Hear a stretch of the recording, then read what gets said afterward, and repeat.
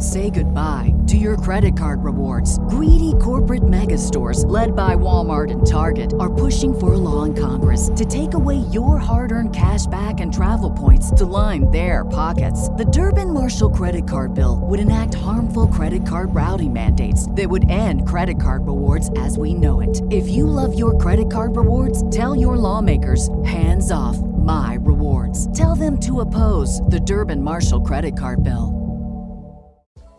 Hi, my name is Nguyen, and right now I'm an MC, a host of Vietnamese concerts, television shows, talk shows.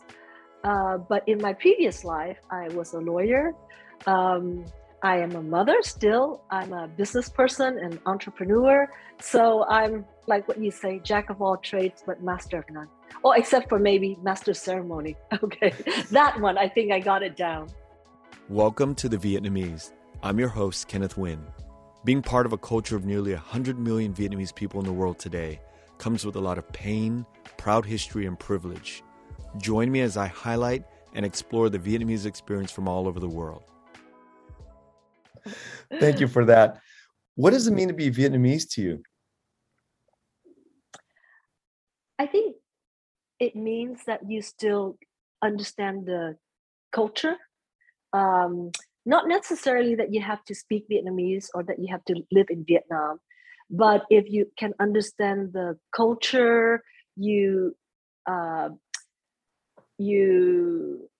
things that are relevant to Vietnam or the Vietnamese community, that you're concerned about it, that you have some understanding. And you live in the communities, you have a lot of Vietnamese friends. And I think that's what it means to be Vietnamese, just an awareness that I am Vietnamese. As the sort of the focal point, so many people know of the work that you do at Paris by Night and such a, out front person.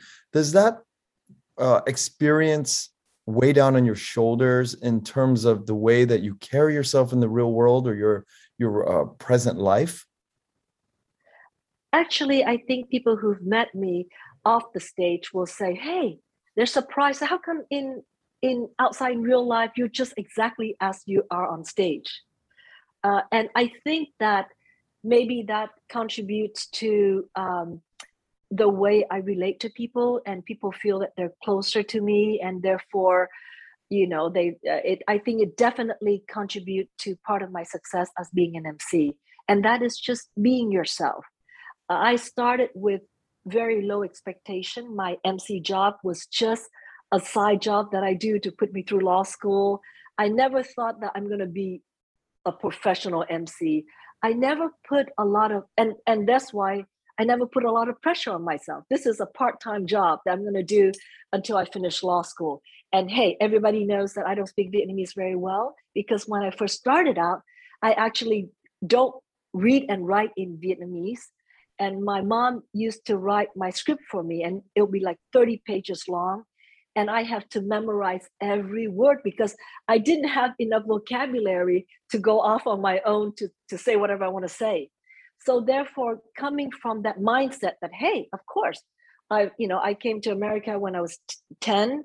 And, I've been, through law school. Like most of my friends are white, and I don't speak a lot of Vietnamese, so I don't put a lot of pressure on myself. The job started out as a part-time job, fun. It pays your school while you're going through college. And hey, you're not Vietnamese, so if you make a mistake on stage, who cares? Because at that time, most of my co-MCs are older gentlemen, anh Nam Lộc, anh Nhạc, who are so well versed in Vietnamese that I put on their shoulder, hey, those guys are supposed to be good, okay?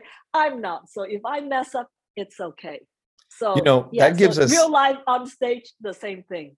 That gives all the young people, all the generations after you, a lot of hope, because a lot of us don't speak Vietnamese well, and we, a lot of us are born here, and our language skills sometimes are really bad, and we want to learn and understand Vietnamese more, and sometimes it's hopeless. So to hear you say that, it's really It's Yeah, I didn't read, I didn't write. My wow. mom taught me at home. And it's just another note. I think as with anything that you approach in life, if you approach it in a playful way, that you're not so stressed out, that the journey is actually better than the destination, you'll have fun along the way and give yourself room to make mistake and be okay about it. And I think that somehow comes across because I've seen other MC on stage, and when they read something wrong, they're like they're so tense up, and as an audience you feel like you tense along with them. But for me, if I inadvertently say something wrong, I'm like, I'm so sorry, can we do it again, and pretend that you haven't heard this and give me a clap, okay? And then therefore they feel, hey, she's just like us, and they would Yeah. laugh for me when I asked for it. Yeah. So when you were growing up, did you have a sense of who your mom and dad was? Oh yes, of course. In Vietnam, we lived on the air base Tân Sơn Nhất, but I always remember my brothers would go to school in helicopters because they're in boarding school. So every week, a helicopter would come take them. But I think they were in Dallas. I'm not sure.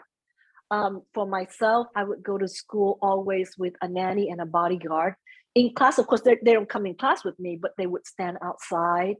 I hardly ever get to go out of the house to play. Like, we have a movie theater at home, so we would show movies at home, and it would be a treat for me to go to a regular movie theater to see. And in our house, we've always had maids and butler, like maybe 20 people, and guards, and 3 head chefs. So yes, I have an idea Idea. that I come from a different household. So Yeah. the reverse is another question that I might ask is, were you aware that there was, people on the outside of your lifestyle and your family's lifestyle that were living differently? Yes, I was, because surrounding my house for the air base are all the quarters of all the either the soldiers or the people that are the Air Force people or the guards. So because I don't get to go outside and play, I always hang around with the sons and daughters of all the soldiers that live right outside my house. So we would love to go to their house, and we play things like, jump rope, nhảy dây, or bóng chuyền. I don't know English. The ball and the chopstick. So we play all hopscotch, all the kids game. But all my best friends are actually sons of the helps, the maids, the butlers, the soldiers, the guards. So I actually have very few friends that are of any, the generals or the high society. That my best friends are, and I would love to go to their house and eat. And all my brothers and sisters are the same. My mom would have such a hard time. Here we are at our house with 2 or 3 head chefs. One would be for French dinner, one would be for Chinese, and my brothers would go over to play with his friends who are sons of like a soldier, and wouldn't come home for dinner. So my mom had to bring them back and say, okay, tell me, what food are they serving that you want to eat? I'll make them. And they'll come up with things like canh bí, and just very people's food. Right. And not only canh bí have to be cooked right, but it has to be sliced right. Like my mom is like, no, they cut it sideways. We want it exact. So canh bí, and sometimes they would want things like mắm kho quẹt, which is just nước mắm. So yeah, so we all grew up with our best friends like that, and we love it. So yeah. And when you came to the United States, you were about 10 years old. And how were things different in terms of the way you saw the world? The one thing that I think that I was so lucky, and luckier than my older brothers and sister, is that I've never experienced quote unquote the high life. You know what I mean? Yes. As a 8 or 9 years, like I said, you're playing hopscotch, you're running around the house. So I did not have that transition from going, like my brothers used to go, like when they go out, they're in their 20s. They were going to boarding school in London, the same school that Prince Charles went through. Like really, they learned to play polo and ride horses, and when it came to me, none of those Nothing. stuff. So I came here as a regular kid. When I was 14 and a half, I got my first job serving food at a food court in a Wow. mall. And I have no problem transitioning because but I know a lot of my mom told me about friends of general higher up people who like they're already grown up, so it's harder for them to come over here. Because I remember my mom's friend telling her, oh, my daughter, she was washing the dishes and she was crying because she's Wow. never had to do this. So but for me it's no problem. So yeah. Wow. So you're really fortunate in that way, Yes, right? I'm lucky, right? Yeah, Really you lucky. do it. Yeah, so you don't miss anything. You don't miss. Oh my God, I used to go and have 4 guards like bring suitcases of cash for me to, yeah. No, I never had those. So yeah. So when your siblings came to the US, I mean, did they have trouble transitioning? Well, I don't know Mm. because I was too young to talk to them. Um, I don't really know what's going on in their mind. But they were guys, like 4 brothers. So with guys, they just try to hold Hold things it in. in. They're not, Yeah. yeah. So I wouldn't know, anyways. Yeah, Yeah, that's our culture, right? yeah, It's very yeah, difficult to communicate these sort of feelings. yeah. Yeah. So many times, I think children of publicly accomplished parents, they either go one way or the other. They either push and try to follow in the footsteps of sort of like this accomplished direction that their parents, or they just take a backseat and go the other way. What was the case with you? I was a very rebellious kid. I'm one of those, like, if you say no, I'll try it, right? So as you can see, I don't like anything having to do with politics. My parents were doing it, but for all that they've done, I don't think um, I don't think it was worth it. As proud as I am of them, after a while, especially for my mom, I felt that they live in a gilded cage. You know what I mean? Yes, So I like do. my mom, she likes simple things like singing, going dancing, but she could never do that Right. because it's like, oh, you're Madame Gay. You cannot do this, you cannot do that. So I think in a way, I did rebel, meaning I grew going into entertainment was rebellious. When I first started out and I was singing and dancing with Nguyen and wearing all those like really, sexy skirt, lower back and stuff, that was not considered good in my family, especially my dad, and both my dad and my mom family are from the north, and they're really strict. They're my dad is from Sơn Tây, my mom is from Bắc Ninh, and the culture, is like you don't do entertainment. That is like nah. Of course, I rebel. I did entertainment. I rebelled by not marrying someone that my mom would think that I should marry. We're not And going to go into that, but yeah. So and so here I am. but ironically, sort of the years of progressing, the decades of the work that you do, you are kind of in the gilded cage if you think about it, right? Because you represent this the very ding dang form of the Vietnamese culture. Well, um, gilded cages. I don't know if the audience put me there, but I don't feel that I'm there. Meaning, I still do everything that I want. Um, as long as I only have 2 rules that I go by, as long as it's not something that I cannot sleep with, like Right. of my own, what I think is right. And as long as I'm not hurting anyone and I'm living by a certain moral code that I think we all innately have. If I've satisfied those 2 things, I really don't I wouldn't say I don't care, but I don't mind so much what the public thinks about me. So, for example, if I'm not happy in my marriage, I get a divorce. I can say, well, I have been divorced twice. There's nothing that I feel that I should hide because Right. I'm afraid that the public would say, oh, yes or no, or I mean, uh, my I'm dating a younger guy than me now. There's no problem with that, So anything that I do that I think is not hurting anyone, I'm gonna do it. I'm gonna dress a certain way. Maybe right now you see I got butterflies in my hair, and I was doing this, and people might think, oh, she's that, how old is she and why she's wearing butterfly in her hair? Because I think it's good. It's my daughter's butterfly clip. It's not being young or whatever. And if people say, oh, she's trying too hard to be young, I'm like, so if Nothing it's wrong not with that. hurting you, Yeah. and it makes me happy, then in that sense, I don't think I live for the public. And I never go online to read anything about myself. No, any YouTube, even when my friends sending me something, I don't Google my name, except when I'm trying to look for something that Right. that I did, but not to read things about what people say about me.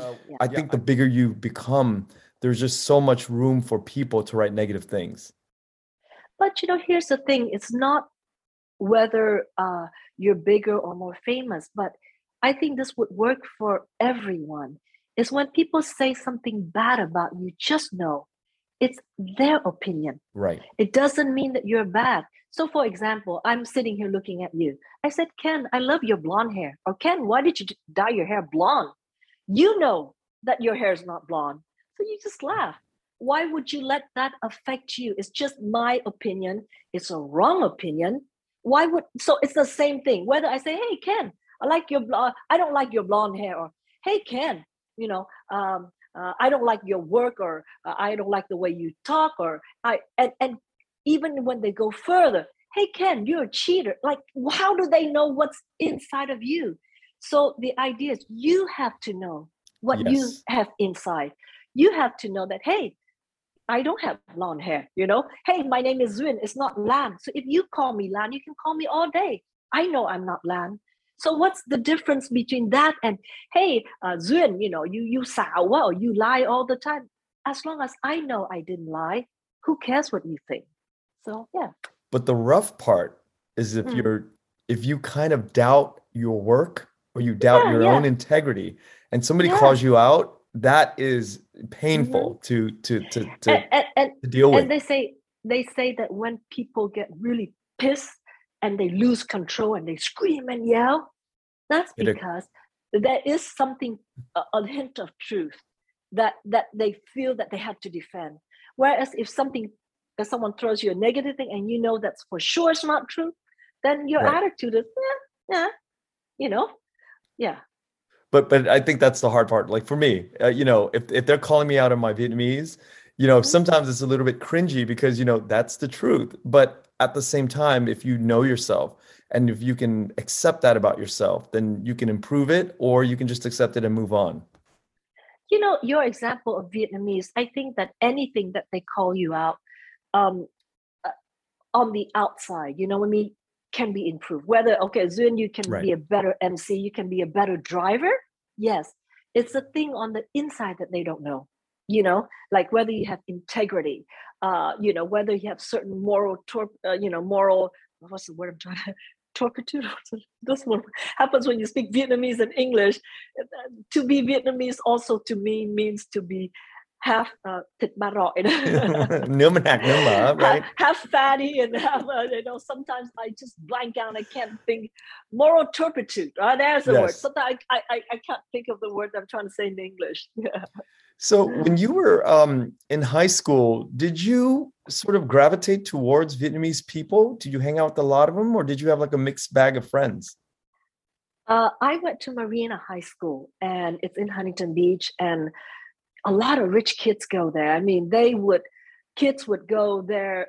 You mean 20 years ago in Lacoste shirts, on the tennis team dress? Yes. I was never part of that clique group. I always had Vietnamese friends, and not only Vietnamese friends, the nerdy Vietnamese friend, not the one that are, in student, VHS student, Vietnamese student something, or the ones that have all these activities. It was just 2 or 3 nerdy friends, stick together, studying, and that's it. Yeah, never gotten involved in. Well, I was on the tennis team in the sport way, but never got involved as far as organizing anything, be the spokesperson for this or that. No. But that was in high school, but was that the same in college? Yeah. College, I got through college just because my boyfriend went there and I wanted to be with him, and that's how I picked my school. I'm sorry to say, didn't put much thought into it, except so of course when I'm there, because I'm with my boyfriend and didn't want mom to know that I have a boyfriend, I shy away from any activities that would, Wow. I don't want mom to look through it, yeah. So yeah. And what did you end up? Very rebellious, I told you, right? But quiet. You're a quiet, rebellious person. Like you're undercover rebellious. What did you end up studying in college? In college was international marketing, management, and then in law school it's law with emphasis on taxation. These things have nothing to do with entertainment. Yes, no. Well, except I can write out my own contract. When people contract me to do something, I can write it out. Yeah, and that's a big deal. But I mean, I can argue. I say that jokingly, but at the same time, I mean, if we really think about it, the training from going through the LSAT, you went through the LSAT, right, at the time, going through the LSAT, the critical thinking, the back and forth, and the debates inside of a classroom. All of these things probably sharpened your wit when you are on stage dealing with somebody like Nguyen, right? I think so. No, I think it sharpened my logical thinking. And I was able, as an MC, to distill a bunch of information down to something very easy to understand. Like when I go MC an event, let's say for a company, they would give me like 2 pages about their company, their missions, and what they want to do. And those are kind of things that when you step out, you have to introduce about the company. And rather than, just reading off the script. And that's what happens to a lot of MC in Vietnam right now. They get to the event like about half an hour early because they're professional. They're giving a script. And of course, they're reading from the script. So with me, I would meet up with the organizer like a week ahead. Oh, wow. I would sit down and I would listen to them. I don't want the script that you've written to me. Why don't you talk to me? What is your company about? Well, what do you hope to do for the next 5 or 6 years? What is your mission? Is it to make money, And when I talk to them, it's like, okay, now I have a friend. Now when I go on stage with what they've given me, I can distill it out, put it in very simple term, and just retelling the audience as if I'm making an introduction of something I'm so familiar with, like, hey, this is Ken. He has his podcast before he was so. And it's I more organic. And that logical training, thinking from law school, like cut through everything and get to the issue. What is the issue? I think that helps me a lot. So let's take it back to the origin story. I can't imagine your mother, your father at the time, finishing up law school and saying, I want to go out and get into the entertainment business. I mean, is this something that even mattered to them? Or did you kind of like, once you graduated, you're done? Okay. So my mom had this one thing that she always requests of me. And she always say that, I only have you. Well, I have brothers and sisters, but biologically, my mom only had me. So from the second marriage, but she raised all of us together in one household since my sister was only like 2 years old. So we grew up. There was no distinction between which mom and which mom. But anyway, sometimes my mom would tell me, well, I only have you.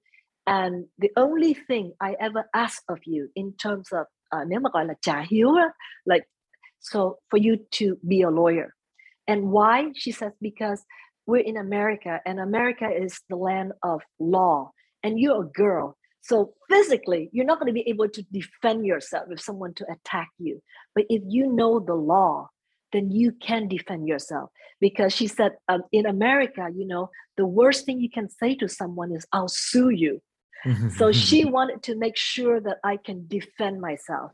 So I didn't want to go, I didn't know what I wanted to do, but so I used that as a bargaining chip to her. I said, okay, like you said, my mom always wanted to put me in that gilded cage also, wanted me to hang out with certain groups of friends, to marry the type of man that she thinks, to go to the school that she thinks. So I said, okay, everything you've taught me, you keep pushing me. If I become a lawyer, now I'm free, right? Now I can hang out with whoever I want. I can marry whoever I want. I can do any career I want. So just because I'm a lawyer doesn't mean I have to practice law, right? Because you said this is only for me to protect myself. Wow. And she said, yes. So guess what? I just remember like throughout law school, I mean, the thing that I was driving for is I'm going to get my law degree. And my mom, she's going to be so proud. She's going to celebrate to show off, exactly what my daughters tell me. Mom, don't show us off. Don't put our picture on Facebook, So I said, the pleasure is I'm going to take out my certificate and tear it so many years, just so I can say I'm a lawyer. Just because I'm your daughter, then I have to be a lawyer. It's Vietnamese, right? Doctor, lawyers, or engineer. That's it. And this is just, so I was just, I did it for the rage and so that I have a chance to rebel. Fast forward, now my mom has passed away. 40 years later, I'm like, Mom, you're so right. Oh, You're wow. so right. Meaning that even though it's different when I go into entertainment, if I'm not a lawyer, because I am a lawyer, I know that in the back of my mind, I always have my law license. I mean, it's still there. You can check me out on the law website. It's just inactive because I haven't practiced. So if I want to practice, I pay insurance, I take continuing education, boom, I can practice again. So that knowledge gives me the confidence to say, hey, I'll try entertainment. If it never worked out, I have this. And also I think in the Vietnamese audience, the way they look at me, because Vietnamese people, we really respect scholars, right? Even more than we respect rich people. Right. Vietnamese, we have two terms. We can go cái thằng trọc phú, like the nouveau rich, right? Gọi là cái thằng. But you can say ví dụ như là your teacher is always ông giáo, thầy giáo. And I've met people who have reunion with anh Nhạc, right? The teachers that are like 20, 40 years ago, and the students are now so successful, so much richer or whatever. But when they see anh Nhạc, they always say, thầy Nhạc. It's the same respect. So therefore, I think because I went through all that, like pay my dues education-wise, that I think when I stand on stage, I do felt that bit of, I don't know if it's like respect, but what I say has more weight than had I not gone through that. Yeah. So that's, and then it helps me in every area in life, even though I don't practice law, from everything from buying a house to starting a business to talking with people. Like I said, I'm also an entrepreneur. To know the law when we start the business, how the taxation is going to be, boom, boom, boom, boom. It's very detailed. And that all has helped me in my relationship, even personal relationship, the way I structure everything so that when we do have a breakup, nobody has to go to court. I'm not saying like have to sign a document, but yeah, we sign everything. Everything is clear. Should we break up? Boom, it's there. And we don't have to fight over anything. Yeah. So yeah. This same philosophy of your mom and you sort of have met somehow in the middle. Now, when you are a parent now and your young children are coming up, and you sort of have to form this third culture of relaying to them the strategy of the old country and the new way to do things. How did you formulate that with your family? If we think about it, part of what makes us who we are is how we inherit things from our parents, right? Like you say, right? Someone like I know anh Hoàng Thi, who's a musician. He is very devoted to his wife. He's a one man, one woman. It's because his father was a womanizer, so they go the other way. For me, what I gave my kid is precisely you're not in a gilded cage. Live for yourself. Don't care too much about, the public. As long as you're happy, it's okay. I have one daughter who is now in law school in England, and she's very happy. She wants to go there. I have one daughter who wants to go and be a professional chef. So she had 2 years of college, then say, Mom, studying words is not for me. I want to go to chef school. So yeah, I put her through that. Now she's working as one of the chef, as one of the most famous and the hottest restaurant right now. It's called Nip. So she's so happy. And to me, both daughters have the same worth. The one who's going to school in England now to be a lawyer because she wants to. And I'm proud of them the same. And as long as they're happy and they don't have to do anything for mom or, I never talk about them because I talk, Mom, you're showing off about us. So I hope they don't hear this podcast. Okay. At the end of the day, sometimes I think young people in their mind, they can they can differentiate if the parents are doing it out of the parents' ego or true care, right? We know as young, as little kids, we know like, wait, that doesn't make sense. You're making me do this because you just want to show your it's for friends. you. Yeah. So you can be proud. Yeah. And that's a sort of distinction, I think, that the people that grow up in the United States or people, even of my mom's generation who sort of can get it quickly, understand that, you got to move the ego, brush it aside, and then really go into the practical side of raising kids in the new world. Right. Yeah, I think as long as they're happy, and like I guess the only thing that I try to instill in them, and another thing that I've learned, kids learn by observing you, and it's like osmosis, not thamma. Right. They don't learn by you sitting down and lecturing them. If you sit down and you lecture them, but they see and they sense that you're doing things different, they're not gonna know. Like my two girls, that they're rebellious against me, but I see them when they're with other people and I'm not there. The thinking, the way they act is very much like me. And I have my friends said, oh, trời con chị dễ thương quá, things like that. So I think they learn by just by osmosis, watching, just being in the family. Like you say, people will say, oh, I have a very soft spoken voice. It's because my mom speaks to me like that.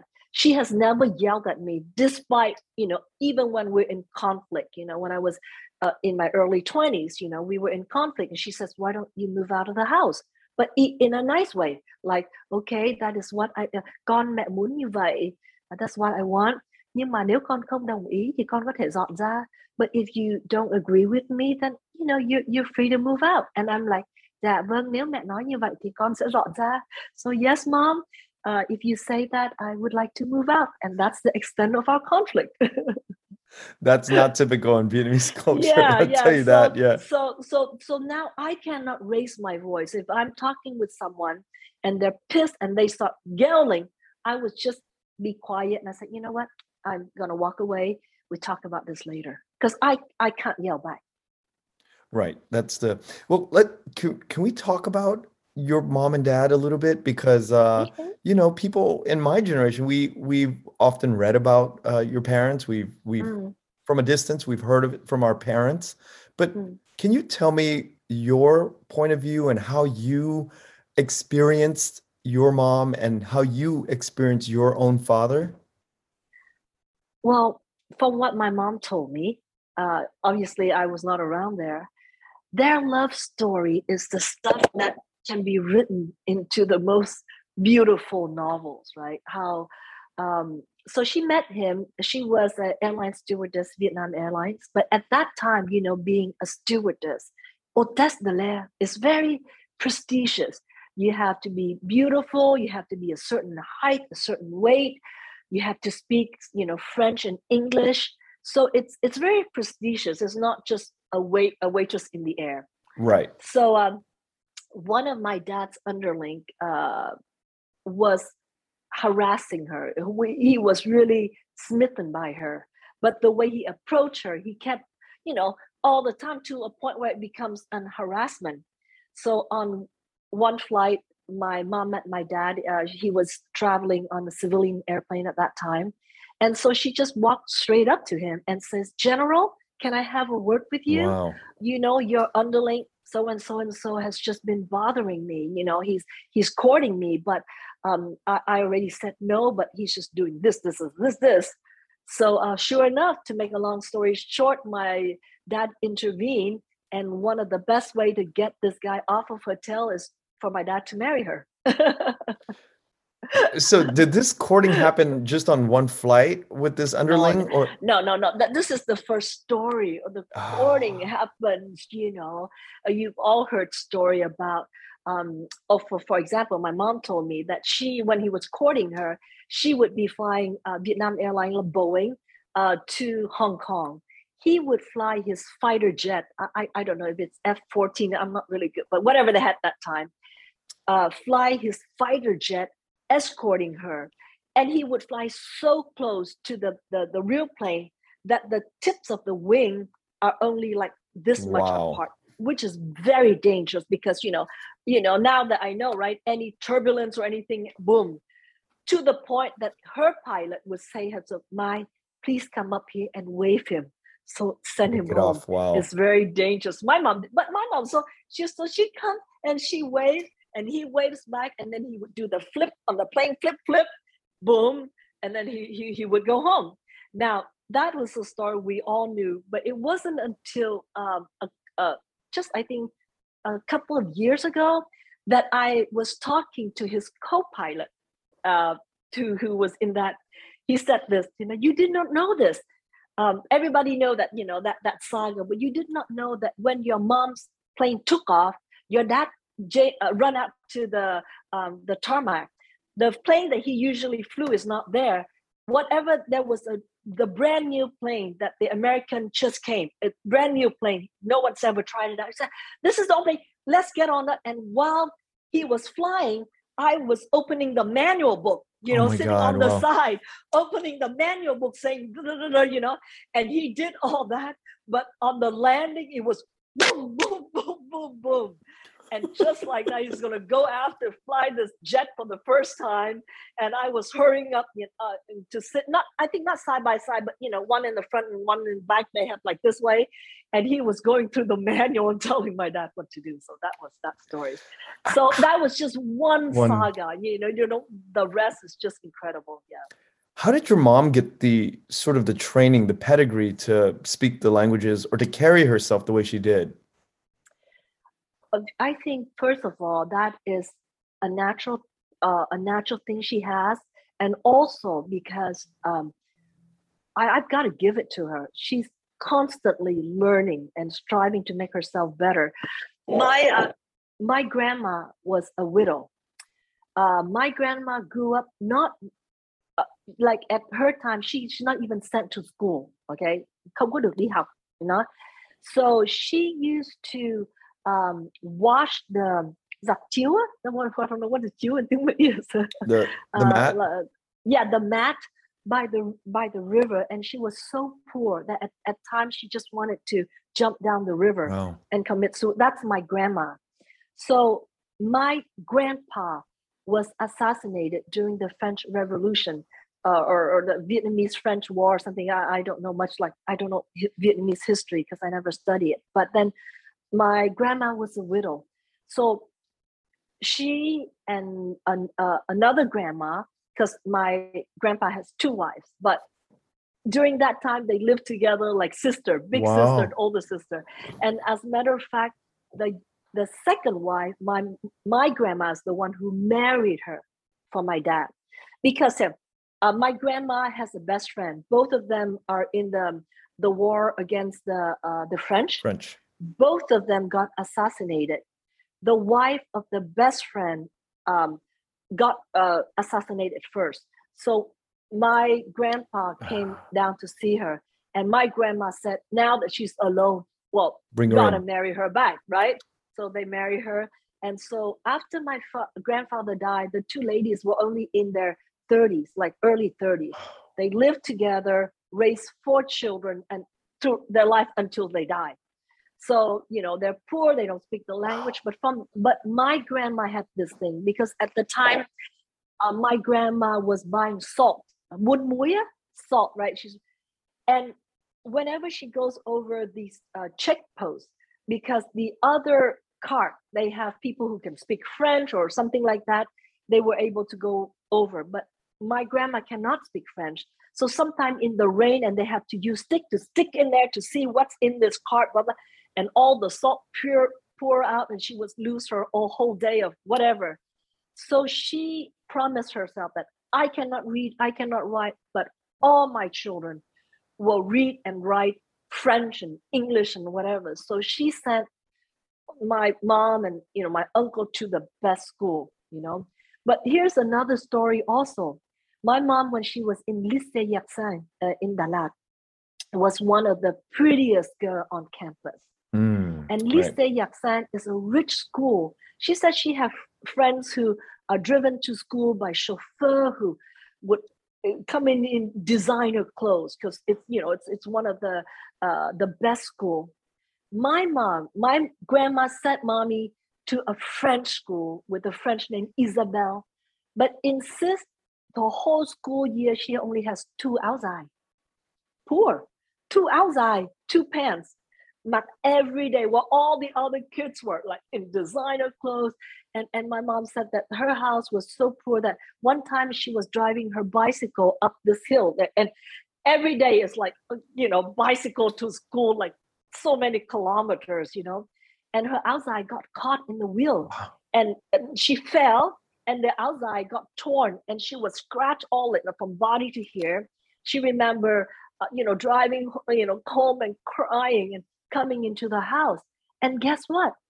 Grandma slapped her one more because how dare you rip the outside? Wow. You only have 2. And now I have to spend for your outside. So my mom grew up in that environment. And can you believe that in her 1920, like French school, English, like got have to go through a lot of interviews and almost like casting, auditioning to get to the stewardess. And by the time she married my dad and she had me, she was only 23 years old. 23 years old. And when now you see pictures of her, like when she's walking out, waving people, being this like first lady, 23 years old, self-taught everything. Even she learned how to cook when they were in Paris. She went and at the Sorbonne. So it's not that she takes a class, but you know how you can go in and watch and learn that audit. You can audit the class. Audit. Yeah, that's something. So learn from the Sorbonne and learn to cook all these French dishes. So when we're at home and every time we throw these parties for like these state dinners for like 20 or 30, we have all these dignitaries, all these important people over at the palace, the house. So she would like be in charge of these chefs who can cook French food and stuff and know how to set the table, know all the protocol, know just everything that she's taught me, and all self-taught. Further. Yeah, it's a drive, a motivation, a self-taught to better yourself. And yeah. Okay, so I bring this up a lot, and this is sort of a topic, a theme that I talk about a lot, because I feel like you and I, our generation, now we talk about your mother's generation, my mother's generation, much older, the struggles have transformed the way that they taught us. And we have inherited this beautiful story of struggle, the stories of struggle, and we are transformed and hardened, and beautiful things have come out of the struggle. Now, our children probably won't have that advantage almost. But, is it something that is worthy of accepting not the struggle or not having the struggle? Is it something that we're okay with? I mean, if you had a choice, would you rather them have the struggles that we as the older generation have gone through, or would you just rather have them have just a normal good life? I think as every parent, right, we want our kids to have a normal, good life. But here's the thing, they will struggle. I think every generation has a different type of struggling. Maybe they might not struggle the things that we struggle, but something else, right? Um, like my parents, I don't remember the things that they go through to bring me here. The starting all over in a new place without the language, the money, going through the refugee stage, right? But now we have different struggles that our parents don't have, right? So I'm sure our kids will have. And like for example, which kid can afford a house now in California Yeah, that's a out of big struggle. college, right?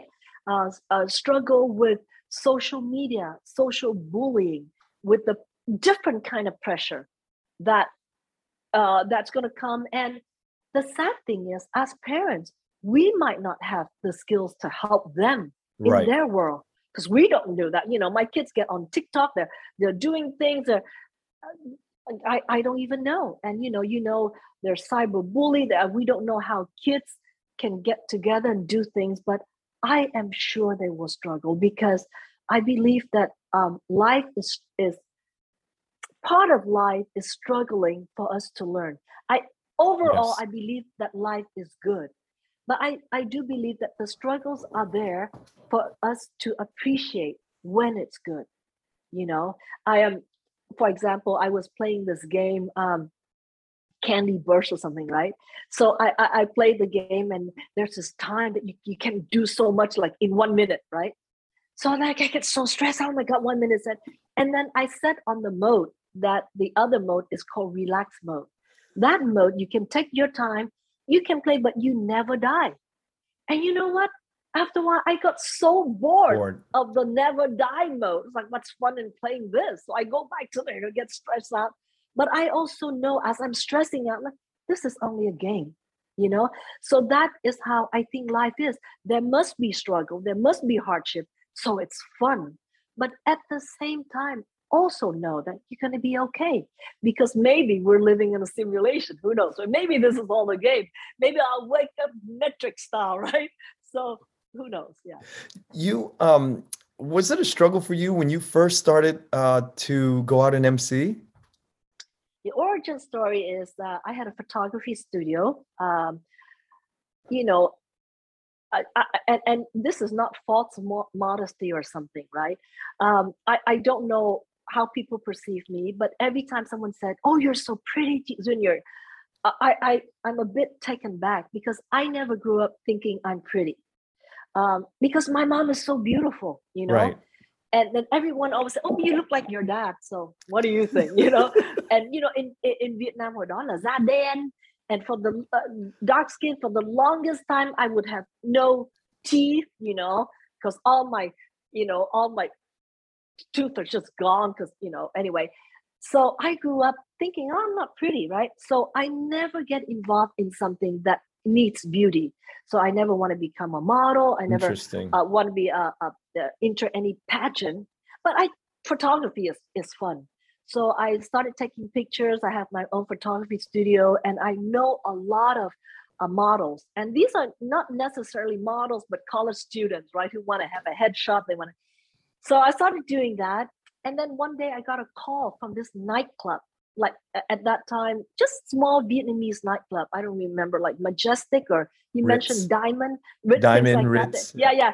They said, well, why don't you come and put on a fashion show for us? And now the fashion show is just for fun to bring in a customer. It's not like we're not professional. We're not selling clothes. We're not wearing any designer. Right. But they want to have a few beautiful girls on stage walking around. So then I gather my models, I bring them there. And because I'm now like the head of the team, right? While they're walking on the stage, I'm standing behind the stage with the name card. It's just like, Miss Tran, how many, and just reading Wow. that. And some of the models, like I said, they're just college students too. So when Long Beach start having beauty pageants, and Anh Nam Lộc was the host, and they're looking for females. Some of the girls recommended me. Oh, she's doing this. I work with her. She's an MC, but I wasn't really an MC. I was like behind the stage, But I've done enough shows that they okay. So, but it has always been, yeah. So that's how I got on stage, and that's how my MC career got started. But your Vietnamese at the time wasn't developed yet, right? It was just basic. Yeah. So it was very easy. It was Vietnamese. Ý nói là thưa quý vị, người mẫu kế tiếp tên Quỳnh Thị Thu Trang, năm nay đang học ở Long Beach và cô đang học về. So just like that, and I'm reading everything. So how hard can that be? That was the extent of my MC. Hay là xin kính chào quý vị, and that's why now when I do the when I chọc phá, and I joke around and I copy some of the youngest kids who can't speak Vietnamese. That's because now when I MC pageants now, for the younger generation, like 18, 19, when I ask them something in Vietnamese, of course they and I pick up the accent. So for example, what do you want to do when you grow up? In Vietnamese, they say, dạ con nghĩ mai mốt con lớn lên thì con nghĩ là con muốn làm bác sĩ, tại vì bác sĩ giúp nhiều người. So I pick up that. But here's the thing. It's not because they're not intelligent. When I see them struggling like that, I say, okay, thôi em trả lời tiếng Mỹ đi. If you want, you more. Oh yes, well, when I grow up, I want to travel around because I think so. They're very intelligent, but when in Vietnamese, they just can't express it right. Right. So I was one of those when I first started out. So I totally, yeah. Okay, so I mean, what does it take a human being to go from that to really world class in the way that you MC? Because it's the ideas that come from. I mean, language is a portal so we can understand thoughts and concepts. But if you are limited, when you first start out, and then, a few decades later, you are really at the top of the game for the whole world to see. It's on display. What kind of work is entailed in getting to that point? I think if you've read Malcolm's book, is it Outliers? Is it the tipping point? Yeah, or something. I've read all his books. It says that if you do something over and over for 10,000 hours, you'll be good at it. And I read that, and I was timing like how many shows I do a week, how many years I've done it. Right about there. He is right. He's got his research done.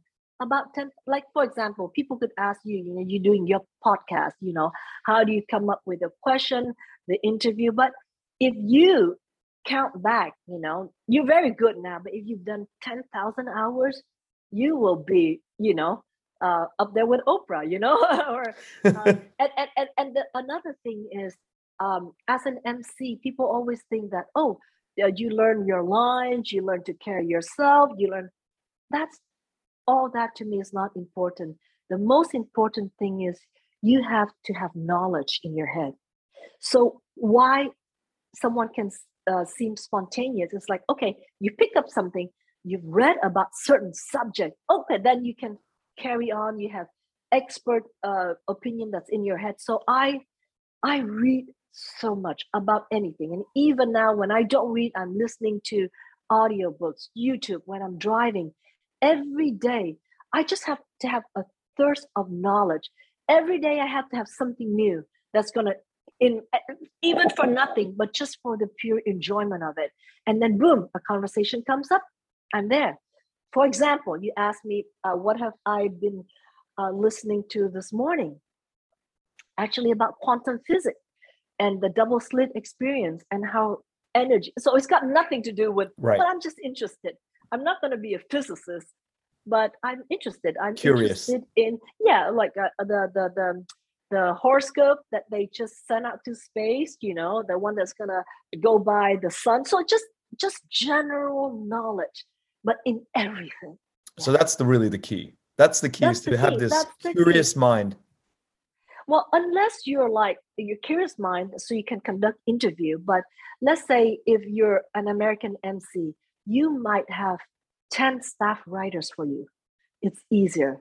Vietnamese MC, I don't think any of us have staff writers. So therefore, you have to just put knowledge into your head, file it away, don't know where you might need it, or something like, also this morning, I just learned that when a man get really mad and he scream and yell, it's not because his testosterone level was high, but at that time, it's his estrogen level that's high. That's why he scream and yell and can't control and behaving like a woman. That's why Vietnamese say, "Ủa sao anh giống các bà, các mẹ? You behaving like a woman." That is because the estrogen level is up. So people always think testosterone is you're aggressive. Not true. You're only aggressive to defend, fight, and stuff. But when you're a real man, you're calm and you let your woman have the woman's moment. So things like that. I don't know when I'm gonna need it, but it's in my head. Oh my God, that's a whole nother episode right there. That estrogen conversation. That's very highly igniting controversy. I mean, especially as it relates to Vietnamese men, our behaviors of because I'm the same way. I'm just like my father. Nóng tính lên là, we forget that we need to be able to explain something in a very calm way for somebody our children, our wife to listen, our mothers to.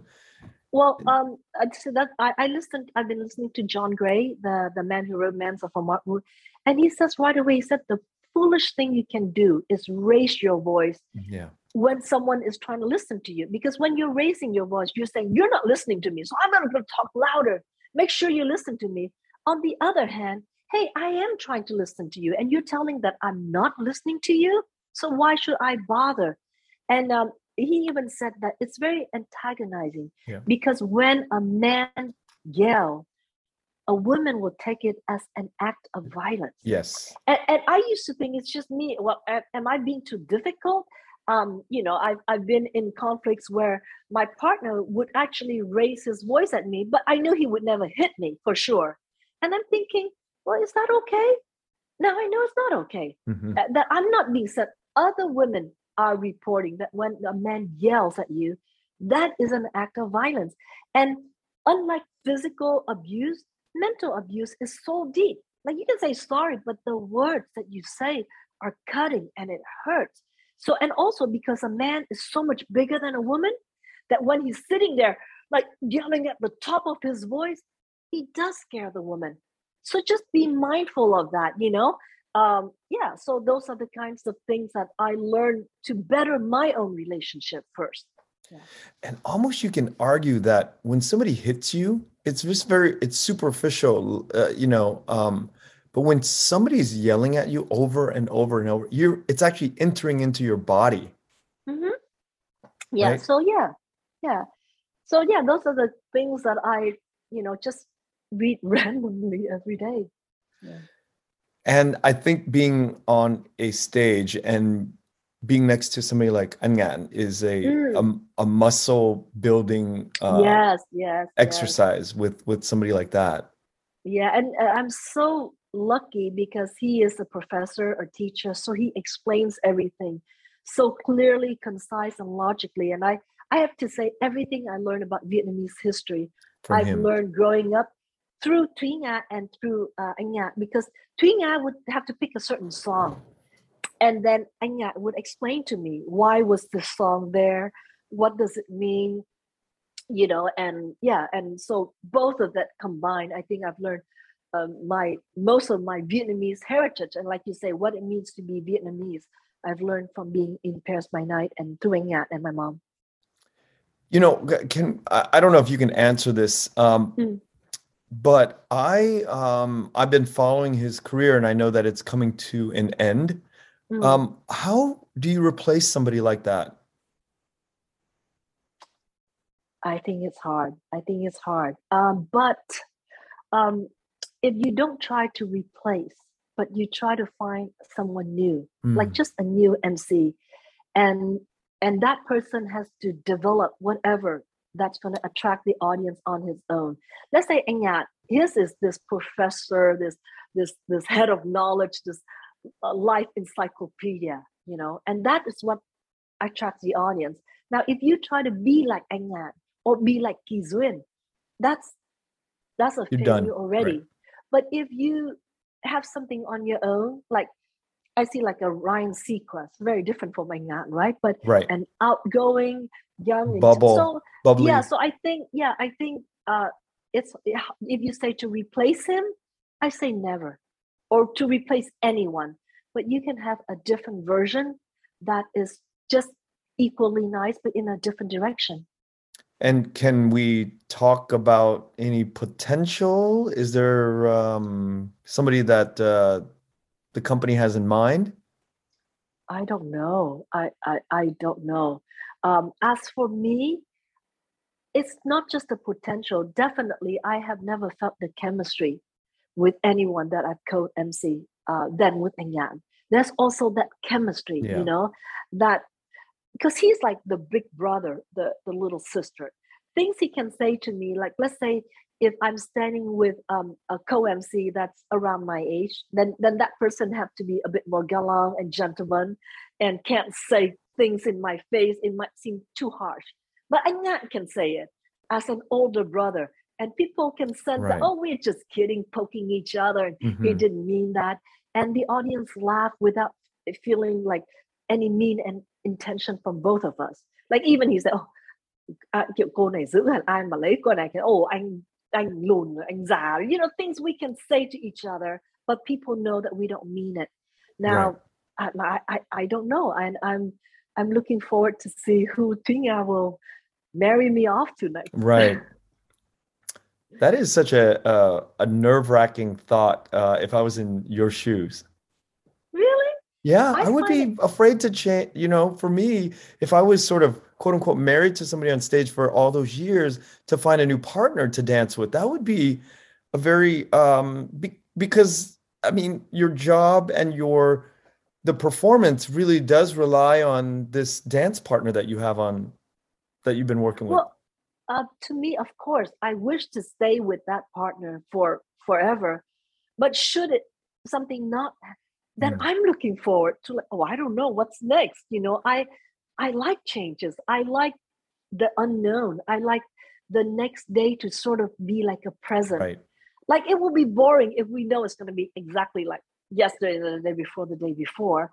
So yeah, go with the flow. Sure, you love what you have, but if one day you lose it, whatever it is, whether it's a partner, whether it's your youth, whether I'm getting to that age. I'm in my mid 50s.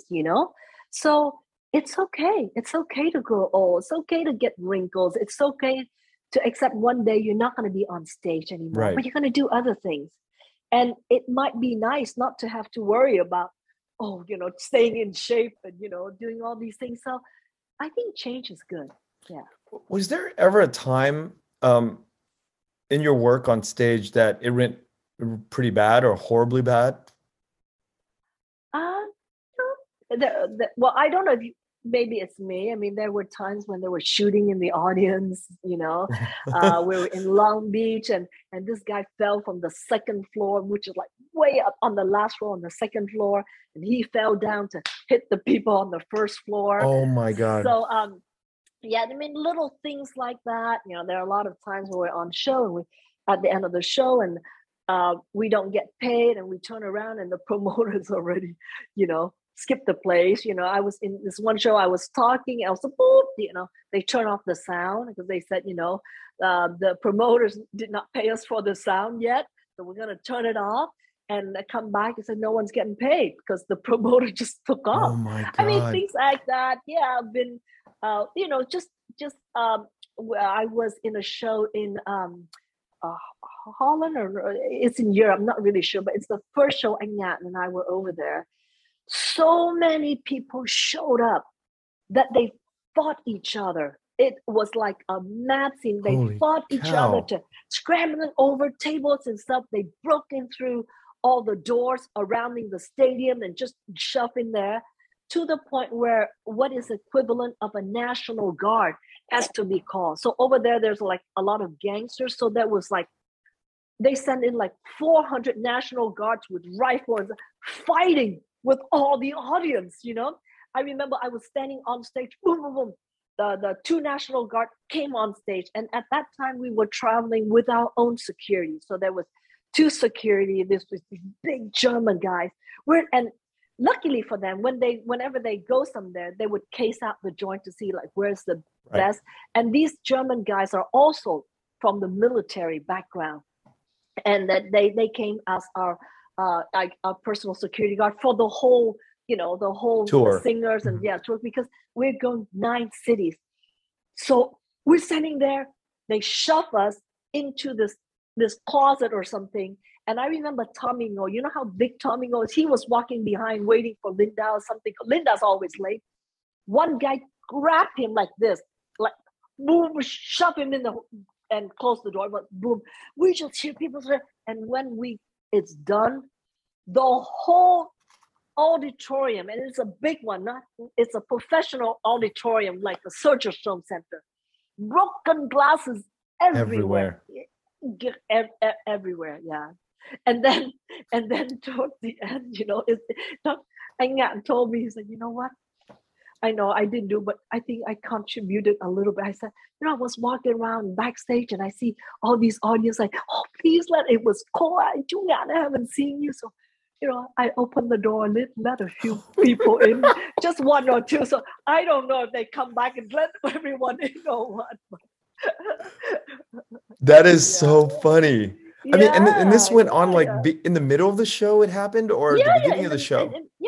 We just started the show and boom, I would say, a couple of songs into the show, and we saw the guards coming up, with guns and stuff.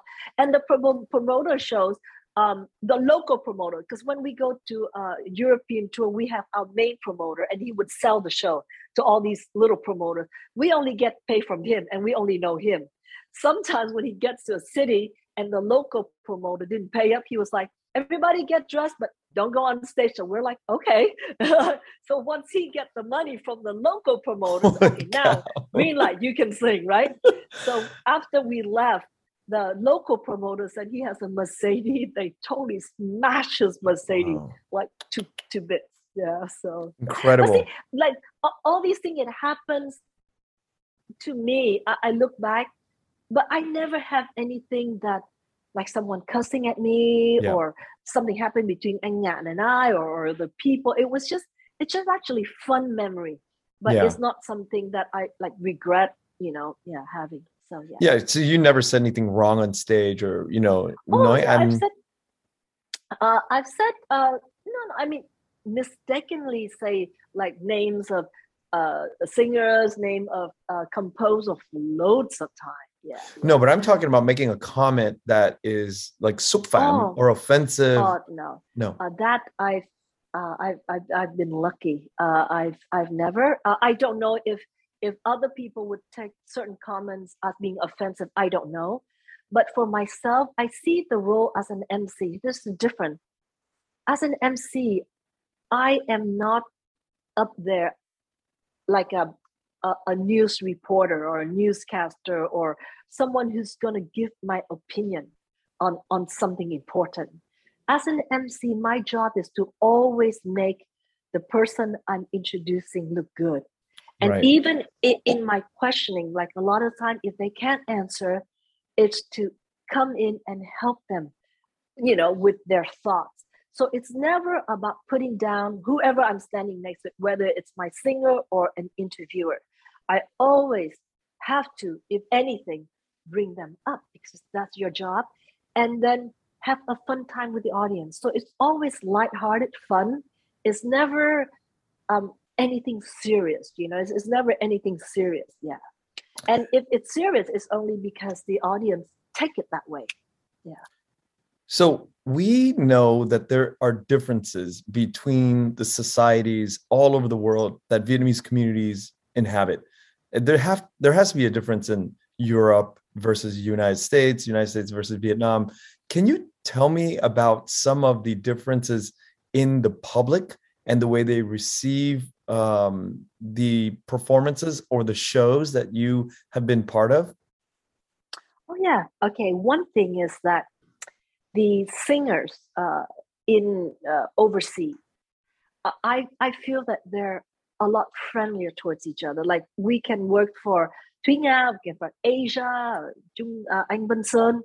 But aside from work, like let's say Hương Thủy would throw a party at her house, everyone would come, and we're like exactly like the term là giữa nghệ sĩ, đó là ai cũng là gia đình hết, là everyone is a family. We're not despite, so there's no competition there, you know what I mean? Right. And we compete, but of course you try to do your best. But let's say as an MC, I hang out with Yang Ngọc or now Ngọc Hân là chị, so we all, and it's never all because Yang Ngọc and now chị Kỳ Duyên, we're all very friendly. Whereas I noticed that in Vietnam, I'm talking about trong nước because Europe and Australia, it's also like overseas too. You would say not only from the singers, like let's say the top tier singers. Some of them would say, oh, that singer would never go on stage with that singer, and you see it down to that makeup artist. They don't like that makeup artist, and there's a conflict. But here's the thing: it's not their fault. It's the society that they live and work in. When those same singers come to America, oh, they're friendly. They're sitting together, drinking and doing the show and having no problem. So why? Because in Vietnam, we have the paparazzi for celebrities. So like the In Touch, like the People magazine here. So to create news and online news. So for example, Diva A is singing on a show with Diva B. The next morning, the headline would say, oh, Diva B totally, outsang Diva A. Or, oh, Diva A has a prettier dress and look at the way Diva B is dressing, blah, blah, blah. So they go on. And let's say on a Facebook, a lot of us, we either do it ourselves or we have managers and stuff who would like repost those articles, right? For on our fan page. And then the fan of Diva A would come in, start cussing out this thing that this newspaper wrote about Diva B being better. It's not even Diva B saying that.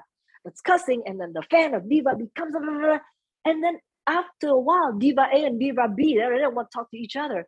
And they would do, I've heard like really rude things. So for example, two divas would be on the television show together, right? So Diva A would have her audience sit in a position where everyone can see.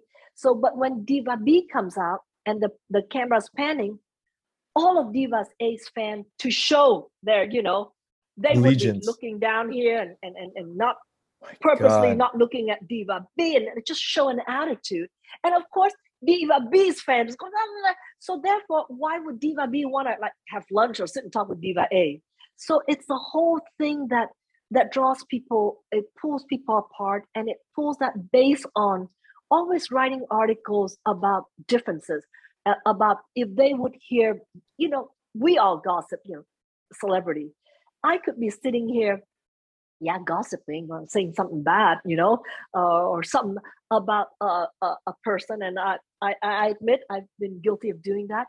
But my conversation might be just to a friend that I heard. Now in Vietnam, somehow that trend or somehow the news would leak out to a newspaper. Oh, I heard, number A, in a private conversation, would say this and this, and then boom, boom, boom, boom, boom, there we go again. Because it's the scandal, it's all these things that gets clicked.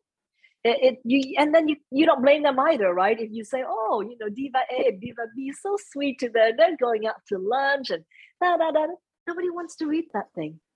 So they have to think of the headline, have to be something that is provocative, scandalous for people to click on. And they're constantly looking for stories like that. So therefore, the celebrity and the singers just kind of keep to themselves.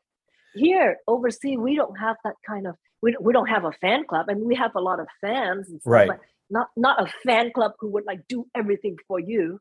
And we don't have celebrity magazines. So yeah. That was the same problem that got really out of hand in the 90s with East Coast, West Coast rappers. And people killed each other. Yeah, the promoters of these like the Vibe or the Source were two newspaper magazines, and they wrote things that were sort of bending the truth about rappers. And a lot of the rappers came from gang backgrounds. Right, and ended up killing each other quite a bit. But it sold it sold magazines, it sold stories, and most importantly, it sold albums. So I think Yeah, yeah. sort of like the same thing that we do on a very visceral, on a guttural level, we have an allegiance to certain, but that's sort of like the In Vietnam, there are managers and agents who would purposely right. create a scandal. Like there was this movie, I think last year, a couple of years ago, they purposely create a scandal whereas the two lead role would have a romantic interest in each other. Well, I believe that they have partners already or something like that. So the audience boycotted the movie because they love to see these actor and actresses already have their happy family or something. And the movie lost so much money that Mm. actually the producer of the movie are thinking, I don't know if they did at the time, they were talk of suing the manager and the agents of the different actors of coming up with these things, which is not even true. True. So Yeah. you see, Wow. they think that will sell tickets and stuff, but sometimes it backfire. So there's a lot of those things going on, which we don't have here overseas. So yeah, Kabul got you, right? Yeah, It's a yeah, good and a bad thing. yeah. Why don't we have that sort of fan clubs or that those kind of publications for Vietnamese American or diaspora people around the globe to follow? Or has there been a publication like that before? I think just because we don't have enough people to make it worthwhile. I mean, you look at some of the Vietnamese newspaper here, the staff is very limited. A lot of times, I would say 90% of the time, it's a translation of, Router News or whatever. But Right. you asked me, do we have legitimate newspaper reporter? I think very few. And those people who make a living as full-time reporter, they're going to report on the more important issues, right, of the day, Right. issues that got to do with, I don't know, with Vietnam, with politics, with this and that. um, who has the time to go see what Nguyen is wearing today, or so yeah, just we just don't have the number or the reporters to do that. So what do you envision as sort of the bridge or the next step for your work life? Because I've started a few episodes on my YouTube, um, things about relationships, about things that I've learned struggling, going through myself, whether it's about relationships, about things that I felt so much happier since I've learned, like meditation, like eating right. I would like to share more of those. And it's not something that I came up with myself. It's just researching from reading other people's who are real experts, but maybe those books aren't available in Vietnamese, or maybe it is, but no one has the time to sit through and read it. So I'm reading it, I'm distilling it, I'm taking the core, the meaning, the things that I've gone through, and it helped me to explain it. So I'm hoping to do more of that, because I think that you change, you cannot change, you can, but only to a certain extent of people's physical reality. I mean, you can do a lot of charity, you can give them a piece of bread, whatever. But to find true happiness, you have to change people's mind. You can be a billionaire, but if you think that I'm sad, then you're gonna be sad. You can have nothing, but if you think you're happy and content, you will be content. So I think, as my second step, I would like to share what I've learned and what it has helped me. And if it helped you too, then I think a little bit. I think if you feel happy on the inside, then you will have that love to give out. And everyone affects everyone, and hopefully, who knows what is like a pebble in the pond, right? Yes. Yeah. It sounds very similar to Oprah. That Mm. trajectory, that path Oh yeah. is Oprah's Oprah Winfrey. Uh, sort My of, hero, my heroine. Yeah, yeah. I love her. Yeah. yeah, Right now, I have on my Facebook page 3 million um, people following me. So I think that, yeah, if I can, any subject, whether it's what they're just listening to us and realizing that when a man raises his voice yelling, women take it as an act of violence. If they realize that and say no, and later on maybe I'll talk about the tools that you can use so that you don't have to yell. If things like that happen, and it lessened the domestic violence in the home.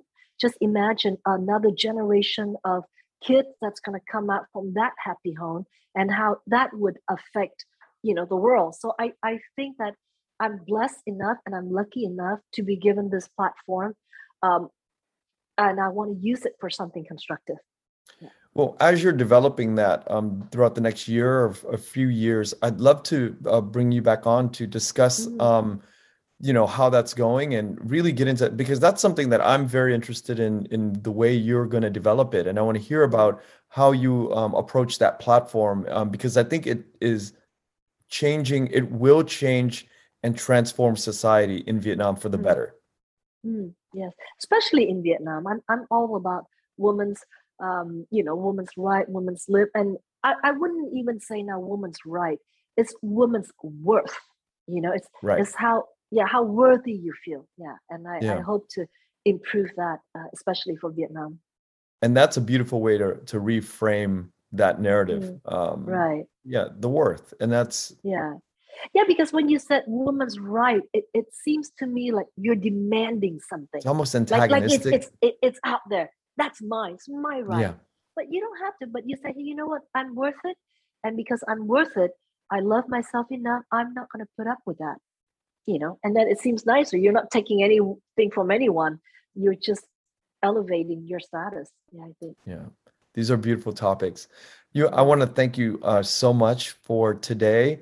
We are going to move into the Vietnamese segment. So I'm going to say bye right now. Okay. And, thank you so much for coming on. And hopefully we can do this again very soon. All right. I hope my English is okay. I haven't spoken this long in English. It's such a long time. So. You have done amazing. That's now being so modest, but you're amazing. I really enjoyed this and really got to really hear you articulate a lot of your thoughts. And I'm sure that a lot of people my generation has not had a chance to hear you speak this eloquent This in much English. And I mean, we all know what a master you are in Vietnamese, but I mean, to hear this side I really am honored, and thank you so much. All right. Thank you. Bye. Okay, bye, Chi. audience. Bye, Chi.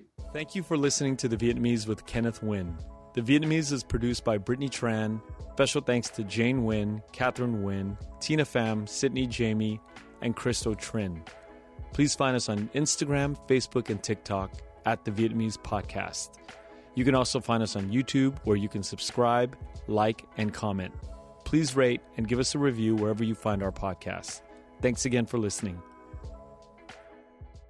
Say goodbye to your credit card rewards. Greedy corporate mega stores, led by Walmart and Target, are pushing for a law in Congress to take away your hard-earned cash back and travel points to line their pockets. The Durbin-Marshall credit card bill would enact harmful credit card routing mandates that would end credit card rewards as we know it. If you love your credit card rewards, tell your lawmakers, hands off my rewards. Tell them to oppose the Durbin-Marshall credit card bill.